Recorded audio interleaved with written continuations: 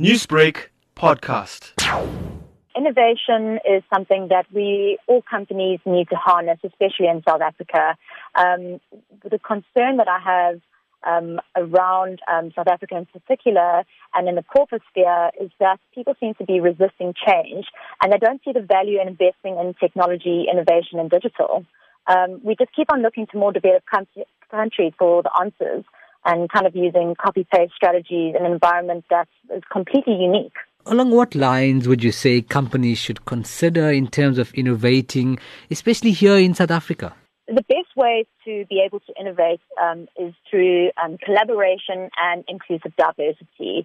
This is the only way that companies are going to be able to keep up and innovate and have ideas that can generate profit and value.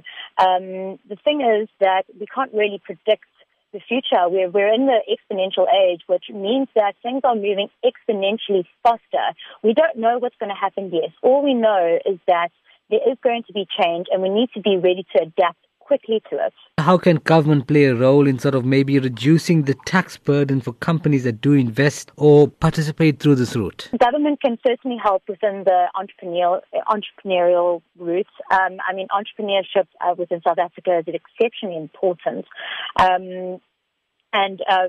Smaller companies having the ability and knowing how to harness the power of digital has the potential to drive new ideas, new revenue streams, decrease operational costs, and improve productivity.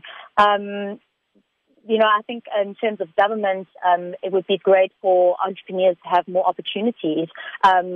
What that means, I don't know in terms of tax breaks, as you mentioned, but all I know is that we do need to change and adapt to change and be fast in order to do that, and being an entrepreneur is the best way to do that. Newsbreak, Lotus FM, powered by SABC News.